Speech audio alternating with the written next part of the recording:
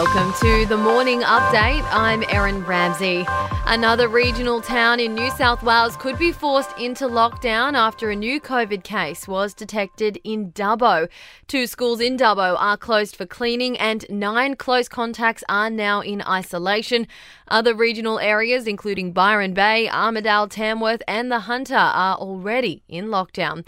Elsewhere, New South Wales Health is investigating a COVID cluster at Nepean Hospital in Sydney's West after 2 people at the Mental Health Centre tested positive. And Melburnians are expecting lockdown to be extended. Premier Daniel Andrews is due to announce the update this morning after half of yesterday's 20 cases were linked to a Caroline Springs shopping centre.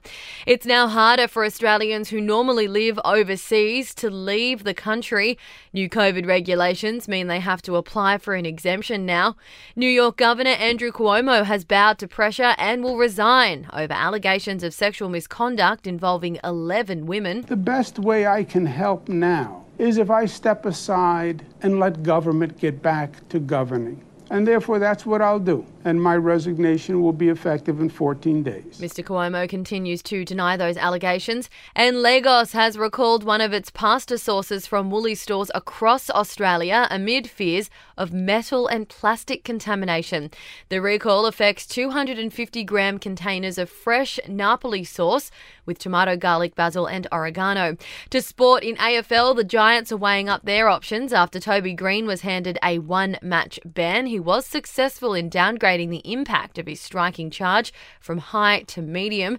In league, Penrith will be without hooker Api Coruscant for Friday night's game against the Dragons. He's been suspended for 1 match for inciting a fight in last week's win over the Roosters. And former New Zealand cricketer Chris Cairns is on life support in a Canberra hospital after tearing an artery in his heart. In entertainment news, Beyonce is getting into hemp. The singer turned to CBD oil to help her relax and get over insomnia. She's now confirmed that she's planning to build a hemp farm.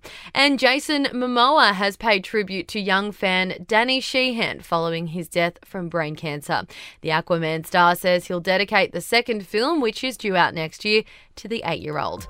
That's your latest from the Nova podcast team. We'll see you this afternoon for another episode of The Update.